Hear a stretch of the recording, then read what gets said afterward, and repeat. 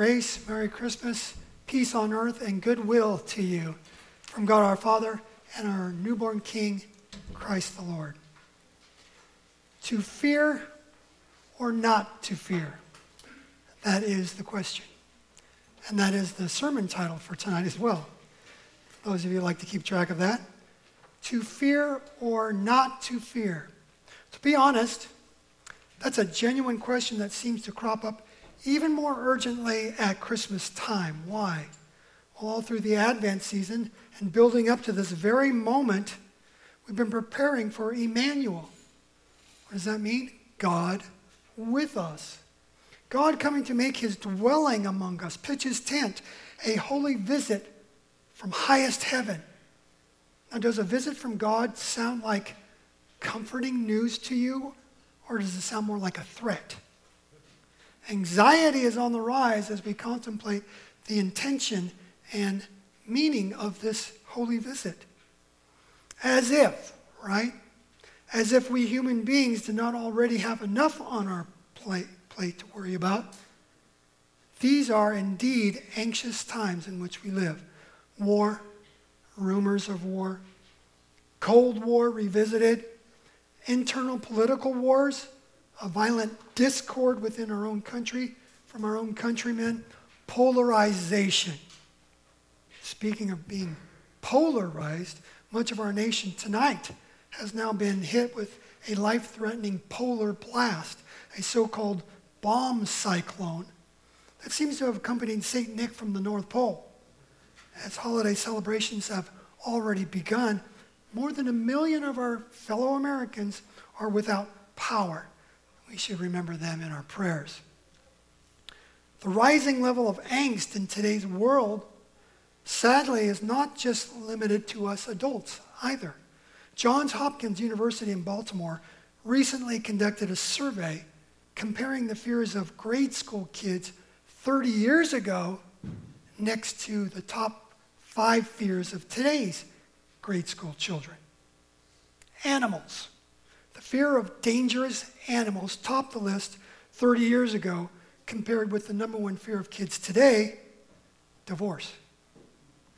Rounding out the next 4 fears back then in the early 90s were dark rooms with no night lights, keep that in mind, maybe a late Christmas present, high places, strangers, and loud noises. In contrast, the remaining top fears of today's kids are war, cancer, pollution, and being mugged or violently attacked by people who are acting like brute beasts. Those weighty fears on their little hearts and minds are a far cry from visions of sugar plums dancing in their heads. Instead, it's a rather crushing load of worries for today's kids to bear. And yes, that in itself stirs up even more anxiety among us adults because we now have even more to answer to from our Creator and Judge, causing these little ones to stumble. So at this time of year, when we hear that God Almighty is coming, we need to know, is he angry? Is he coming after us? Or is he coming for us? And what's he going to do with us or to us when he does arrive? Have you yourself ever felt scared of God? The Bible says in various places, the fear of the Lord is the beginning of wisdom. I have certainly felt the fear of God. I recall such a feeling as a grade school kid myself, thinking, God must not be happy with the way I'm regularly underperforming when it comes to keeping his commandments. Loving God, serving my neighbor first. Funny, but not funny, I still fear God's displeasure for my own underperforming as an adult at times. Do you share that fear also? Maybe sometimes? If you can relate, you come by your dishonesty and all your other vices honestly. The apple does not fall far from the tree. And by tree, I mean the tree of knowledge of good and evil. And by apple, I mean the forbidden fruit, which our first parents, Adam and Eve, defiantly plucked from that tree and they did eat. What was their immediate reaction? Hint. It wasn't what they were hoping for. And it wasn't what that lying serpent had promised them about becoming like God. God was and is and forever shall be holy, holy, holy. We, as in our first parents, and every one of us after them, we are now noticeably naked and ashamed. And you can add on top of that, we became defiled and corrupt from the core of our heart on to our outward behaviors. What do those first parents do then as we look back on them? Those first parents who recently discovered their own nakedness and shame. They run and hide. Or as Adam himself put it, when he discovered he could run, but he could not hide from God's all-seeing eye, Adam said this to God, I heard your voice in the garden and I was afraid because I was naked, so I hid. From Genesis 3:10. Mankind has been naively playing a game of hide and seek ever since. We still try to hide, and that may take the form of denials, deflections, as we try to hide behind others whom we blame for our own grievous faults. Adam and Eve certainly both played that blame game before God too, didn't they? And today we too are quite proficient at the blame game. But thank God. Thank God that he doesn't see any of this as being a game at all. No, it's truly a matter of life and death. In John chapter 4, Jesus was straight up with the Samaritan woman he met while on his travels. The time is coming, he tells her. Indeed, it's here now when true worshipers will worship the Father in spirit and in truth. The Father is seeking such who will worship him that way. God is spirit, so those who worship him must worship him in spirit and in truth. That's what God seeks. And if God isn't seeking, we're not finding our place with him. God takes the initiative. Back in the garden after their fall from grace, God called out to our first parents. He sought them out. Adam, where are you? Like a good shepherd, God today still seeks the lost. He seeks them to save them. And we, for our part, we still instinctively hide in fear of God, like it's in our DNA, because it is. It's in our fallen human nature, our spiritual DNA, our sinful nature that we've inherited on down through the generations. We are, to switch metaphors, the mouse who entirely runs from the cat, who would be God. The Holy One whom we still mistakenly think is out to get us. But didn't Jesus say, do not be afraid of those who kill the body but cannot kill the soul. Rather, be afraid of the one who can destroy both soul and body in hell. Matthew 10. Who is Jesus referring to right there? The one who can destroy in hell. Now be careful before you answer. I often trip up our confirmation students on this question, as they more often than not answer that this is referring to the devil, probably because it refers to hell. But no, it is God alone who judges the heart of man. And he will, at some point beyond Judgment Day, throw hell itself into the lake of fire along with death and Hades. That's what Revelation chapter 20 foretells. It's in the back of the book, how hell ends up. However, contrary to what our worst fears tell us, God does not want you, he does not want me to end up there in hell. Rather, as 2 Peter says, God is patient with you, not wanting anyone to perish, but all to come to repentance. That's good news you can use.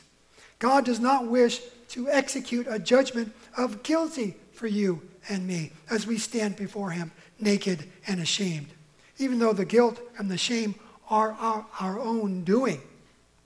Or I should say, they're our own undoing.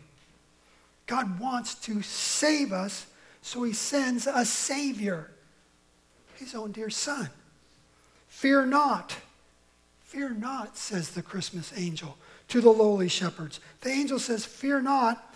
And now that's the plot twist in this scriptural drama of redemption. Those hillside shepherds outside of Bethlehem, keeping watch over their flock by night, stayed perfectly within character when fear gripped them at the sudden appearance of that Christmas angel, the one who greeted them with his "fear not" opener.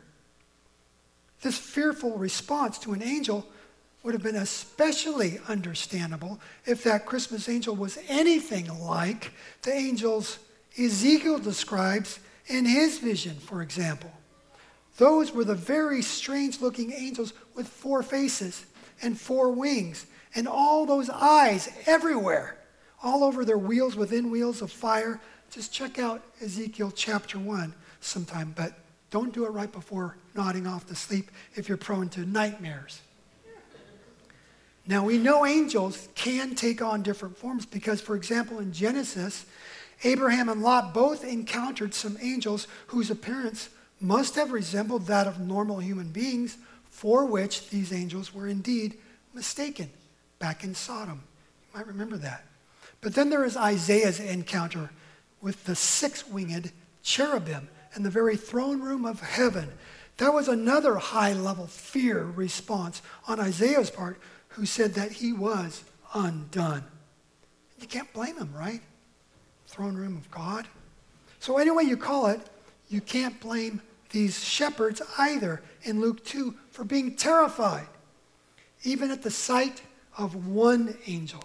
Remember, it was but one angel in 2 Kings 19 who slew 185,000 vicious Assyrian soldiers in just one night's work. That was just one angel. The shepherds didn't have a chance if something were to break out on that hillside against the angel. Now imagine how the fear factor on the part of these angels must have, again, spiked, really shot up when Luke says, "Suddenly there was with the angel a multitude of the heavenly host praising God." Oh boy. Most likely they weren't even over the fear of seeing that first angel quite yet. Then their dark night was instantly lit up, set aflame like nothing they had ever seen before. You bet they were going to do exactly what the angel instructed them to do. They said to one another, "Let us now go to Bethlehem and see this thing that has come to pass, which the Lord has made known to us." Psychologists today are usually the first ones to remind us, timid human beings, that there is a standard choice before us when we are seriously confronted with a fearful situation. What is that? It's called fight or flight, right? You've heard of that. The fight or flight response. I'm sure you have heard of it at least. You probably have experienced it at one time or another in your own life. It's a primitive response that takes sometimes only milliseconds to decide upon. You size up the impending danger, and then you attack or retreat. Each one as fast as you can, like your life depended on it, because it often does.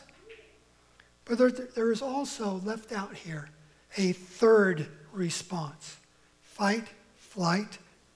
And this third response is not often included in the discussions about being sore afraid, like those shepherds were.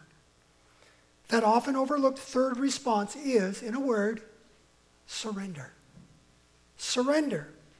And I believe it is this third response that solves the riddle that God's word seems to pose for us tonight. Is God, including all his awesome messengers from heaven, is he someone to fear or not to fear? When our only choices are the first two, flee from him or try to fight against him, well, those really don't lead to a very happily ever after, do they? Or a blessed hereafter. We often forget about this third choice, probably because it is the least natural for any of us to do. Because this one requires trust. Trust in the one you are surrendering or submitting to. Otherwise, you would naturally flee or fight in an attempt to vanquish him or whoever it may be that you fear. Without trust, there's no genuine submission. And so a new decision has to be made in all your calculations. Is this one to whom I'm going to submit worthy? Is he trustworthy? The shepherds in our Christmas gospel were convinced, at least convinced enough to check out the angelic proclamation. And sometimes for us fearful creatures who are so slow to believe and need help with our unbelief, that's all we have to go on. Just to taste and see that the Lord is indeed good. Faith comes by hearing, and hearing by the message of Christ, St. Paul tells the Romans.